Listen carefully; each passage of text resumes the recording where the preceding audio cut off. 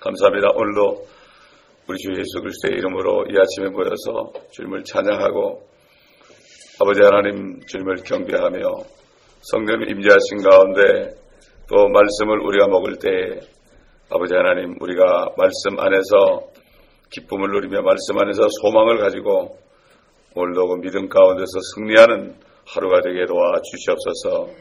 아버지 그것에 참여하지 못한 다른 아버지 하나님 성도들에게도 동일한 은혜를 내려주시옵소서. 감사드리며 우리 주 예수 그리스도의 이름으로 기도합니다. 아멘. 우리 계속해서 에스겔서 18장 오늘 26절부터 보겠습니다. 26절부터 의인이 돌이켜 자기 의에서 떠나 죄악을 범하여 그 안에서 죽을 때 그가 행한 그의 죄악으로 인하여 죽을 것이라.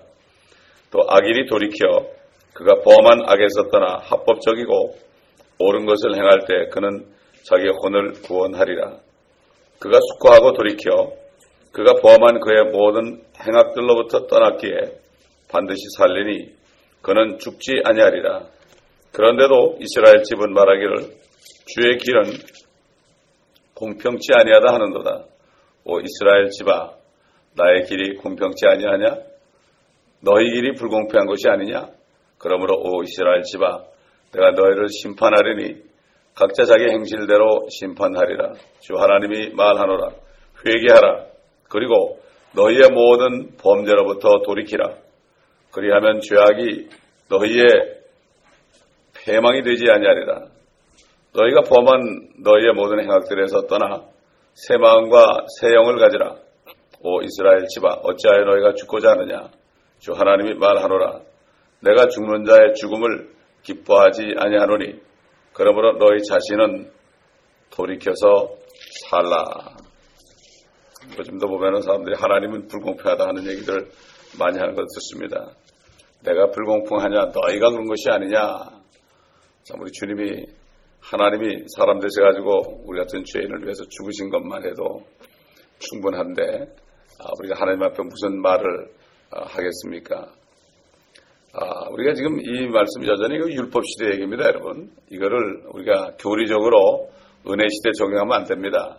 그래서 성경을 말씀을 잘 나누어서 공부해야 됩니다. 그러나 율법 시대의 말씀이 우리에게 교훈을 줍니다. 영적인 교훈을 주지만은 교리적으로는 그렇지 않다. 다시 말해서 구원의 교리는 그렇지 않다. 이런 얘기입니다. 그러므로 교회에서 살고 있는 우리는 우리의 혼을 우리가 구원하지 못합니다. 우리 스스로 구원 못해요. 근데 구약적인 의미에서는요, 그 사람들이 악에서 돌이키면은 다시 자기 혼이 구원이 돼요. 구약 시대에. 그러나 그들은 그렇다고 해서 하늘에 올라가지 못해요. 왜냐하면 짐승의 피 가지고는 죄를 제거하지 못해요. 그러나 그리스도의 피는 죄를 제거합니다. 그렇기 때문에 완전히 없애버리는 거예요. 그렇기 때문에 그 아브라함 품에 있던 구약 성도들이 예수님이 피 흘리고 죽으셨다가 살아나셨을 때 그때 그들이 하늘에 올라간 거예요. 살아나가지고 예루살렘 성전에서 그들이 보이고 그들이 하늘에 올라간 첫 번째 그들이 휴거됐습니다. 첫 열매들, 그래서 킹제임스 성경에 보면은 예수 그리스도가 첫 열매들이요 그런 것은 열매가 아니라 열매들 그런 것은 예수님이 첫 열매고 예수님과 함께 부활한 그러한 구약 성도들이 있기 때문에 첫 열매들, 그래서 그들은 첫 번째 휴거요 또 첫 번째 첫째 부활입니다. 첫 번째 부활에 참여한 자들은 복되다 그랬죠. 그들은 그리스도와 함께 살아서 1000년 동안 왕노릇하리라 그랬습니다. 두 번째 이제 휴거를 우리가 기대하고 있는 거예요. 그 다음에 환란 때 또 환란 성도들이 세 번째 휴거가 되는 거예요. 첫 번째는 첫 열매, 두 번째는 추수, 세 번째는 이삭 죽기라고 그랬죠. 그렇기 때문에 우리는 지금 신약적인 의미에서 우리가 지금 신약 시대에는 예수님께서 모든 죄의 대가를 다 갈보리에서 다 처리해 놓으셨습니다. 그렇기 때문에 우리가 할 것은 그 예수의 피를 믿는 수밖에 없어요. 그 예수의 피밖에 없습니다. 그 피가 우리의 모든 죄값을 다 치렀기 때문에 그 피를 믿을 때 우리가 모든 죄가 없어지고 구원받는 겁니다. 그러나 우리도 살아있는 동안에 육신이 죄를 짓게 되면 우리도 징계를 받죠. 징계를 받는 것은 그래가지고 우리가 그리스도의 형상으로 만들어져야 되는 거죠. 육신은 아직 불완전하고 육신은 아직까지도 죄의 몸이기 때문에 우리가 이제는 어떻게 하든지 성령을 따라 살면서 우리의 인격이 그리스도의 모습으로 우리가 변화되어야 되는 거죠. 28절 보니까 그 숙고하라 그럽니다. 하나님께서. 숙고라는 거는 아주 깊이 생각하라 이런 얘기죠. 사실 모든 죄가요, 사람들이 자신의 행동을 숙고하지 않기 때문에 일어나고 있죠. 항상 자신을 점검하고 깊이 생각하면은 죄에서 우리가 벗어날 수 있는데 숙고하지 않기 때문에 결국은 벗어나지 못하고, 또 하나님의 말씀을 읽을 때 자세히 숙고하지 않고 그냥 지나치기 때문에 깨닫지 못하는 거죠. 그렇기 때문에 우리는 하나님의 말씀을 읽을 때나 들을 때나 또 묵상할 때나 이 말씀을 숙고하면 성령께서 그 말씀을 깊이 깨닫게 해주시고, 깨달을 때 우리는 참 하나님의 말씀대로 행할 수 있는 그러한 삶을 살 수가 있습니다. 경건한 그리스도인이라는 것은 다른 게 아닙니다. 하나님의 말씀을 정말 아주 그냥 마음 깊이 숙고하는 그런 사람들을 말하죠. 대표적으로 누가 있습니까? 다윗 왕이 있습니다. 다윗 왕은 시편 119편은 그 하나님의 말씀을 찬양하는 거죠. 그 굉장히 긴 그러한 장수인데, 특별히 59절 60절 보면은 시편 119편 59절 60절 보면은 이렇게 다윗이 고백했어요. 내가 나의 길들을 생각하고 내 발길을 주의 증거들로 돌렸나이다. 내가 주의 계명들을 지키는데 신속하고 지체하지 아니하였나이다. 이 다윗은 말씀을 숙고하면서 말씀이 딱 떨어지면 그대로 행했습니다. 이 말씀을 행할 때 하나님의 말씀의 능력이 나타납니다. 행하지 않으면 아무 능력이 나타나지 않습니다. 느끼면 안 돼요. 뭘 느끼려고 그래 사람들이. 그러나 말씀은 행할 때 내가 느껴지는 거지, 절대로 행하기 전에는 어떤 것도 느껴지지도 않고 어떤 역사도 볼 수가 없습니다. 하나님이 빛이 있으라 말씀하실 때 빛이 생겼죠. 가만 계실 때는 안 생겼어요. 마찬가지로 우리도 이 말씀을 선포하고 행할 때에, 그럴 때 그 말씀의 능력이 우리에게 임하는 거죠. 어떻게 보면 하나님의 말씀이 우리가 참 행하기가 힘든 것 같이 보여 어떨 땐. 그러나 힘들어도 행해보면은 나오는 거죠. 감사가 나오지 않을 때도요, 억지로 감사를 자꾸 하다 보면 마음에 평안이 오고 감사가 나와요. 이게 바로 하나님의 말씀을 숙고하는 자들이 경험하는 일들이죠. 신속하고 지체하지 아니하였다. 계명들을 그렇게 지켰다. 그래서 하나님께서는 다윗이 하나님의 마음에 합한 자라고 그랬고, 우리야와 우리의 아내를 범한 것, 이것 외에는 그는 정말 완전한 사람이다. 이렇게 하나님이 말씀을 하셨습니다. 특별히 말이죠, 이 숙고를 하지 않기 때문에 회개할 게 없어요. 사람들이 하나님의 말씀을 숙고하지 않기 때문에 회개할 게 없는 것처럼 보여요. 그러나 말씀을 깊이 들어가면은 항상 말씀을 읽으면서 거기서 회개가 나오는 거예요. 말씀을 읽으면서 기도가 나오고 회개가 나오는 거죠. 여러분, 우리가 잘 아는 탕자 비유 있잖아요. 둘째 아들이 정말 아버지 재산 미리 달라고 그랬잖아요. 이 이스라엘에서는 상속자가 살아있는데 그 재산을 뺏는 사람들은 말이죠, 죽여도 괜찮아요. 그 사람은 돌로 쳐 죽여도 아무나 못하게 되어 있습니다. 그런데 그 탕자가 결국은 자기가 받을 유산을 미리 받아가지고 나가서 얼마나 허랑방탕하게 살았습니까? 매일 잔치를 벌리면서 친구들 가다 보러 그냥 먹고 마시면서 말이죠. 그러다 돈이 다 떨어졌잖아요. 그러니까 이제는 정말 돼지가 먹는 밥을 먹으면서 그때 뭐라고 그랬습니까? 누가복음 15장 17절로 19절 보면 이렇게 말씀했죠. 우리가 잘 아는 말씀이에요. 그때 그가 자신을 돌아보고 말하기를 내 아버지의 많은 품꾼들은 먹을 것이 풍족하고도 남는도다. 그런데 나는 굶어 죽어가는도다. 이제 내가 일어나서 내 아버지께로 가리라. 그리고 이렇게 말하리니 아버지여, 내가 하늘을 거역하여 아버지 앞에 죄를 지었나이다. 나를 품꾼의 하나로 삼아주소서. 이렇게 얘기한다고 그랬죠. 이 탕자는 무슨 많이 배운 사람도 아닐 거고 철학자도 아니고요. 평범한 사람인데 단지 자신을 돌아보면서 깊이 숙고했을 때 결국 그는 회개했던 거죠. 근데 그가 이제 회개하고 집으로 향해서 가는데 아버지가 이렇게 집에서 보니까 탕자가 오고 있거든요. 그러니까 아버지가 그냥 버선벌로 그냥 신발도 안 신고 뛰어간 거죠. 뛰어가서 아들을 덥석 안았습니다. 그걸 보통 우리는 이렇게 생각하죠. 아유, 아버지가 아들을 얼마나 사랑했으면은 저렇게 막 그냥 뛰어가서 안을까? 얼마나 냄새나겠어요. 그렇죠? 얼마나 돼지하고 같이 살았으니까 얼마나 냄새나겠습니까? 근데 그게 아니고, 물론 그것도 있지만은 그 이전에 뭐가 있는가 하면은 그 아들이 들어올 때 거기 이웃 사람들이 보게 되잖아요. 그러면 저놈은 돌로 쳐 죽여야 되는 거예요. 그래도 아버지는 할 말이 없어요. 그러니까 아버지가 먼저 뛰어가가지고 아는 거예요. 아버지가 돌로 맞으려고. 나는 이걸 누구한테 들었나 하면은 이스라엘 선교사한테 들었어요. 이스라엘 선교사. 그분은 뭐 히브리 말로 다 설교하는 분이에요. 이게 진짜 선교사입니다, 여러분. 계속 지금 또 들어갔는데 수십 년을 가고 있죠. 그러니까 뭐 히브리 말로 다 설교하고 뭐 다 하죠. 그래서 이렇게 탕자를 볼 때 정말 숙고를 할 때 회개할 수 있다. 요즘 사람들 하나님 말씀을 들어도 숙고하지 않습니다. 그냥 지나쳐. 다 잊어버려요. 말씀을 읽어도 그냥 억지로 읽는 사람이 많고.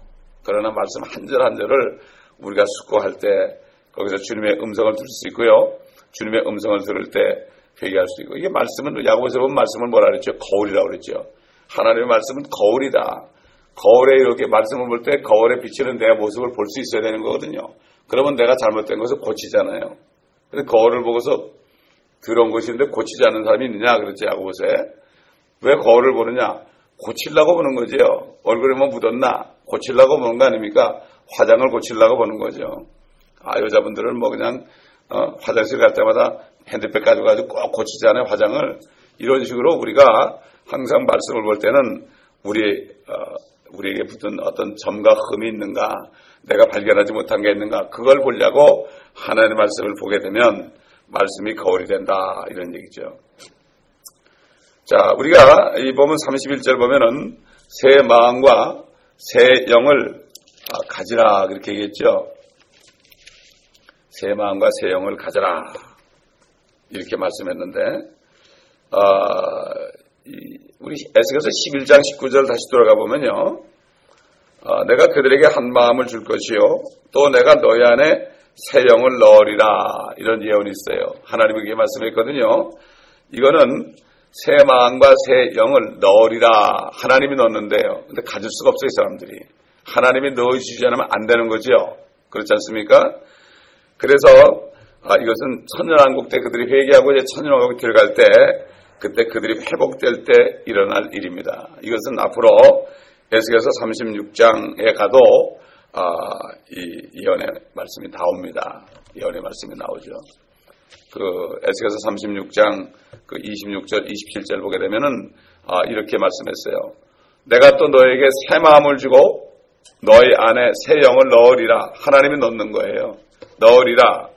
내가 너희 육체에서 돌 같은 마음을 제거하고 살 같은 마음을 주리라. 개혁에는 고기 같은 마음을 준다고 그랬죠. 살이죠, 살. 까르네. 스페니쉬는 까르네라고 그래, 고기를. 까르네. 물렁물렁 하죠, 그렇죠. 물렁물렁 푹푹 잘 들어가죠. 같은 마음을 주리라. 또 내가 나의 영을 네 안에 두어 너희로 나의 규례대로 행하게 하리니 너희가 나의 명령을 준수하고 행하리라. 하나님이 하나님의 영을 불어넣어주지 않으면 아무도 하나님의 말씀을 행할 수가 없습니다, 여러분. 그래서 예수님께서 사람이 물과 성령으로 나지 않으면 하나님의 나라에 못 들어간다는 게 뭔가 하면은 방법이 없어요. 거듭나지 않고는 방법이 없어요. 방법이 없죠.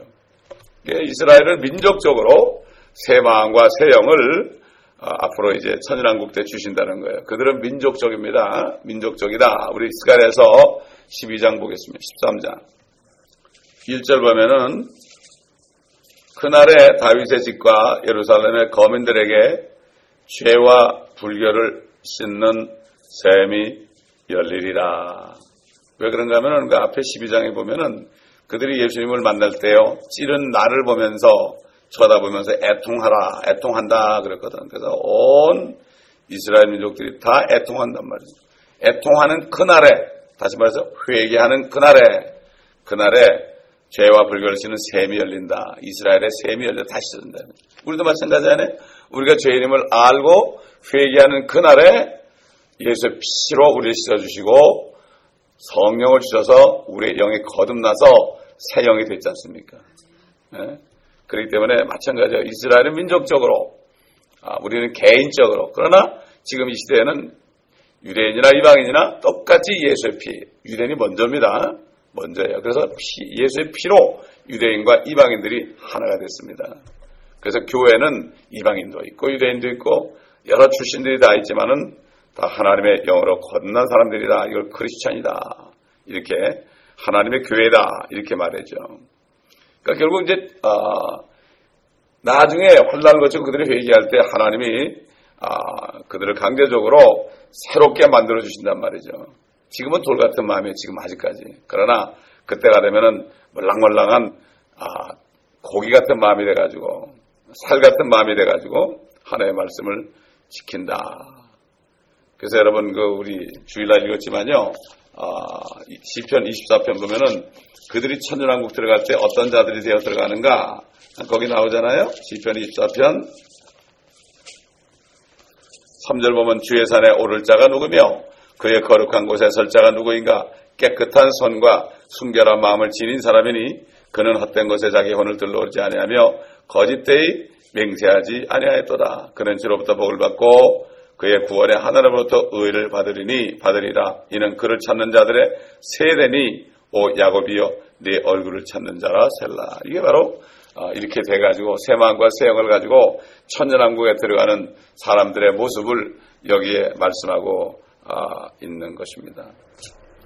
그래서 이 31절에 내가 새 마음과 새 영을 넣으리라 이렇게 말씀하신 건 아니죠. 현재는 내가 넣겠다 지금 그런 게 아니고 가지라 그랬죠. 너희가 모든 행악들로 떠나 새 마음을 가지라. 다시 말해서 너희가 모든 행악에서 떠나면 내가 너에게 새 마음과 새 영을 주리라. 근데 그들이 그렇게 못했죠. 그러니까 결국 그들은 새 마음과 새 영을 받기 위해서는 행악에서 떠나는 것이 전제되어야 되는 거예요. 그 당시에는. 그러나 나중에 이제 회개할 때 하나님이 새 마음과 새 영을 주신다. 오늘 은혜 시대에도 아까 얘기했지만 죄인이 자신의 죄인됨을 자인하는 가운데 예수 그리스도께서 자신의 죄를 위해서 죽으셨음을 마음속 깊이 믿고 정말 나는 예수가 없으면 안 된다. 나는 예수님의 피가 없으면 가망이 없다. 소망이 없다. 이거를 정말 가슴 깊이 믿고 그분이 정말 나의 구세주가 되신다. 나를 구원하시는 구세주다. 다른 분이 없다. 예수밖에 없다. 이래서 하나님의 은혜로 믿을 때 하나님의 은혜로 즉시 거듭납니다. 즉시 거듭나. 휴거될 때도 그냥 눈 깜짝하는 순간에 변화되죠. 마찬가지예요. 하나님의 역사는 즉시예요. 하나님 말씀 빛이 있으라 빛이 있어요. 동시에 빛이 있어요. 한 시간 있다 있는 게 아니에요. 이게 참 하나님의 말씀의 능력입니다, 여러분. 이것을 아는 사람들은 이 말씀을 받으면 마음으로 믿고 선포해요. 믿고 선포하고, 믿고 선포하고 행하고, 믿고 선포하고 행하고, 그러면 증거가 나와요. 그럼 또 행하고 증거가. 예수 믿는 것은 받은 증거가 많도다. 예수 귀한 예수 믿음 더욱 주소서. 이런 찬송이 나오는 거죠. 참 구약에서는 모든 행악들에서 떠나는 행위가 전제되어야 됐죠. 그런데 지금은 행위가 아니라 예수 그리스도께서 자신들을 위해서 죽으셨음을 믿는 믿음이 전제되어야 되는 거예요. 믿음이 전제돼요. 그때 구약 시대는 율법 시대이기 때문에 율법을 행하는 것이 전제됐고 우리는 믿음으로. 그러나 율법을 행할 자가 아무도 없다 그랬죠. 율법을 행할 자가 아무도 없다. 율법을 다 지키고 하나만 안 지켜도 그냥 다 범하게 된다고 그랬습니다. 바리새인들이 그들이 자신을 속인 거죠. 율법을 지키는 걸로. 그래서 예수님이 그랬잖아요. 저들의 말은 들어라. 그러나 저들의 행위는 본받지 말아라. 다시 말해서 저들은 율법을 지키라고 얘기하면서 자기들은 지키지 않는다. 저들은 가늠하지 말라면서 자기들은 가늠하고 저들은 도둑질하지 말라면서 저들은 도둑질한다. 저들이 말하는 건 들어라. 가늠하지 말라는 얘기, 도둑질하지 말라는 얘기는 들어라. 그러나 저들의 행위는 본받지 말라. 그러면서 뭐라 하십니까? 열매로 그들을 알리라. 사람이 아무런 멋진 말하고 멋진 설교를 잘하고 그래도요, 삶 속에서 열매로 하는 거지 그 사람의 말로 하는 게 아니에요. 말을 아무리 잘해도 소용없어요. 그러나 행위를 봐야 됩니다. 사람들이 말로 많이 속죠. 행위를 못 보죠. 그래서 믿음으로 말미암아 성령으로 거듭난 사람은 자신의 옛사람이 그리스도와 함께 십자가에 처형됐어요. 이미. 누가 처형시켰습니까? 예수님께서 하셨어요. 그래가지고 그분이 부활이 했을 때, 부활해서 그분을 믿었을 때 그리스도의 영으로 다시 태어나서 새 사람이 된 거예요. 완전히 새 것이 된 겁니다, 여러분. 그래서 우리는 구원받기 전에는 완전 불량품이었어요. 고칠 수 없는 불량품. 쉽게 얘기해서 TV가 고장나면 그거 고치는 것보다 새로 사는 게 낫죠. 마찬가지예요. 그래서 하나님께서 새 것으로 만들어야 되는 거예요. 우리 고칠 수가 없는 완전 불량품이었어요. 그래서 사람들은 도 닦는 사람은 고치려고 그래, 그거를. 절대 못 고쳐요. 고칠 수가 없어요. 이 종교인들은 고치려고 그래, 자기가. 평생 고치려고 해도 안 되지요. 그걸 깨달아야 돼요. 이걸 안 되는 걸 깨닫는 게 죄인인 걸 깨닫는 거예요. 사람들이 착하게 살려고 노력하죠. 내가 남보다 참, 그렇게 노력을 해봐도 안 돼요. 절대 안 됩니다. 종교인들은 죽을 때 그걸 알죠. 그러나 차라리 이걸 빨리 깨닫고, 아유, 나는 가망이 없는 사람이다. 정말 나는 가망이 없다. 이거를 깨닫는 게 이게 축복입니다. 우리 로마서 6장 5절 6절 찾아볼까요? 로마서 6장. 만일 우리가 그의 죽으심의 모양으로 함께 심겨졌다면 또한 그의 부활하심의 모양과 같이 되리라. 우리가 이것을 아나니 곧 우리 옛사람이, 옛날 불량품이던 옛사람, 죄인이죠. 옛사람이 그와 함께 십자가에 못 박힌 것은 죄의 몸을 멸하여 더 이상 우리가 죄에게 종 노릇하지 않게 하기 위함이니라. 이는 죽은 자가 죄로부터 자유롭게 되었기 때문이라. 이제 우리가 그리스도와 함께 죽었으면 또한 그와 함께 살 줄을 믿으며 그리스도께서 죽은 자들부터 일으켜 주셔서 다시는 죽지 아니하시고 사망이 더 이상 그를 주관하지 못하는 줄 우리가 아노라. 그가 죽으심은 죄에게 단번에 죽으심이요 그의 사심은 하나님께 사심이라. 이와 같이 너희도 너희 자신을 정녕 죄에게는 죽은 자요 예수 그리스도 우리 주로 말미암아 하나님께는 산 자로 여기라. 우리가 뭐죠? 믿으면 그렇게 여기고서 나는 죽었다. 옛사람은 이미 죽었다. 나는 하나님께만 살았다. 그렇죠? 이렇게 여기라 이런 얘기예요. 내가 십자가에 예수님과 함께 죽은 것을 먼저 알아야 돼요. 알고 이것을 그렇게 여기고 어떻게 돼요? 그렇게 되면은 죄에 대해서 죽었으니까 죄를 짓지 않죠. 내가 죄에 대해서 죽었는데 왜 죄를 져? 주께서 무덤에 가 있는 사람이 어떻게 죄를 져요? 우리 몸은 이미 지금 살아있는 것 같아도 영적으로는 죽어서 무덤에 장사시킨 거예요. 장사됐어요 이미. 그런데 예수님께서 부활할 때 그 영을 받아서 우리가 다시 부활한 거죠. 영이 부활했죠. 그렇기 때문에 우리는 이 진리를 내가 알고 깨닫고 여기고 행할 때 자유가 있는 거예요. 나는 죄에 대해서 죽었다. 그 죄가 뭐 상관이 없는 거죠. 그럴 때 자유가 오는 거예요. 자유가 뭡니까? 성경에서 자유는 죄를 짓지 않는 거죠. 죄와는 상관이 없는 삶이 바로 진짜 자유죠.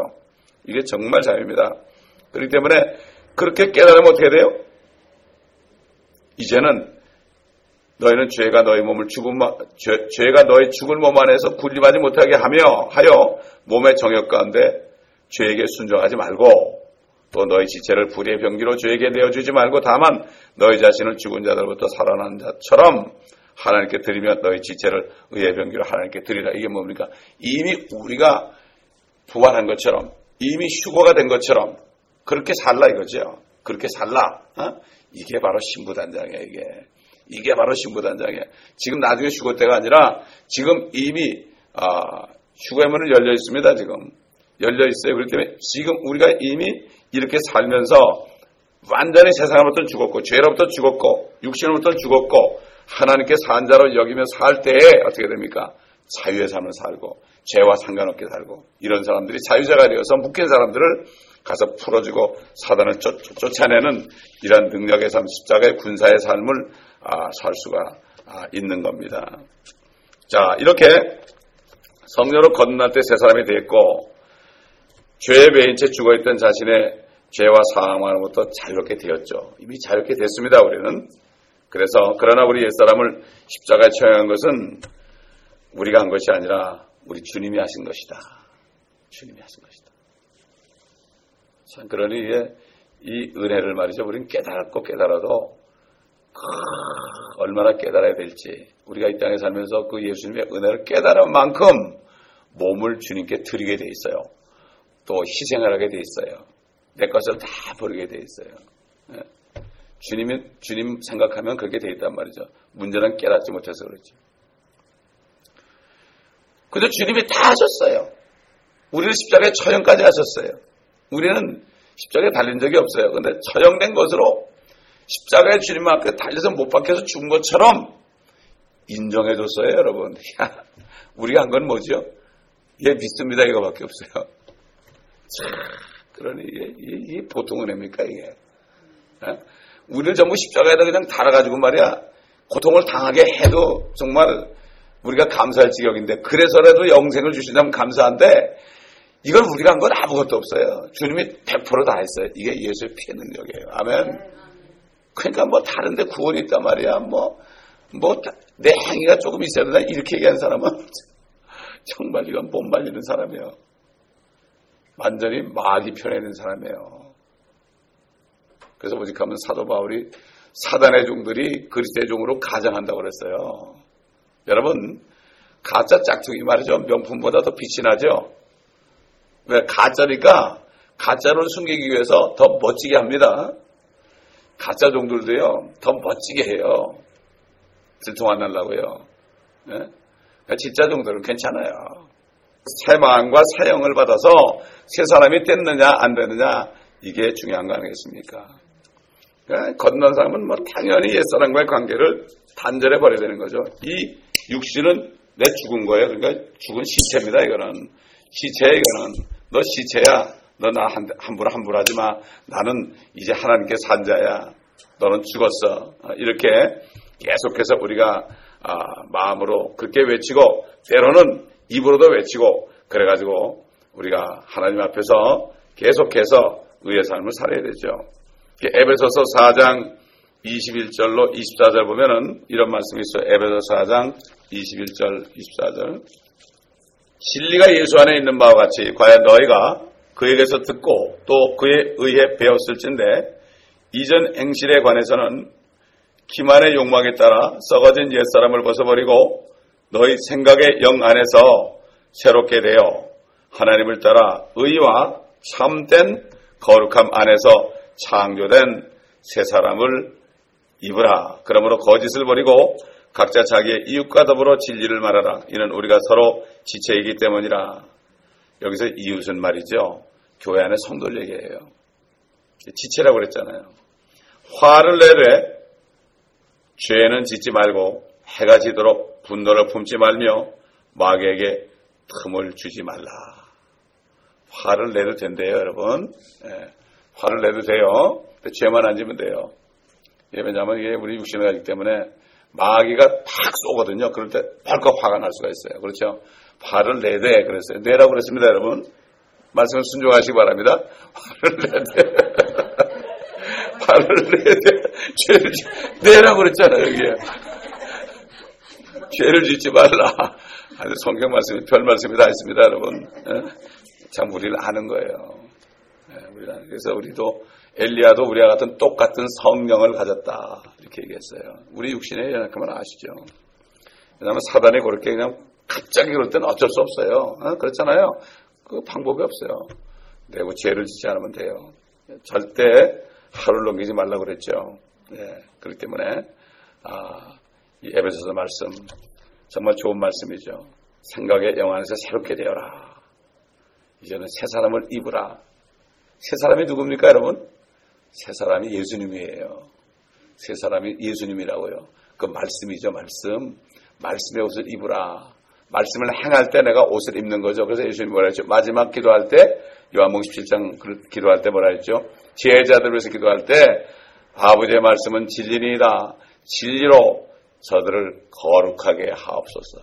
우리가 거룩하게 되는 것은 진리의 말씀으로 되는 거예요. 진리의 말씀으로. 말씀을 내가 믿고 행할 때요, 그 말씀의 옷을 하나하나 입으면 바로 이것이 예수님, 새 사람을 입는 거예요. 옛사람이 누굽니까? 옛사람은 바로 아담입니다, 여러분. 새 사람은 예수 그리스도예요. 그분이 마지막 아담이지요. 그 때문에 말씀을 계속 옷을 입어야 돼요. 전신갑주를 입은 게 바로 뭐지요? 예수님이 되는 거예요. 예수님이 뭡니까? 사령관입니다, 그분은. 이제 사령관이거든요. 심판하신 사령관이에요. 그렇기 때문에 우리가 말씀의 옷을 입게 되면은 우리도 십자가의 군병이 되는 거예요. 군병이가 아니라 군병이 되는 거라고요. 그렇기 때문에 우리는 계속해서 이 새 사람을 입어야 됩니다. 새 사람을 입어야 돼요.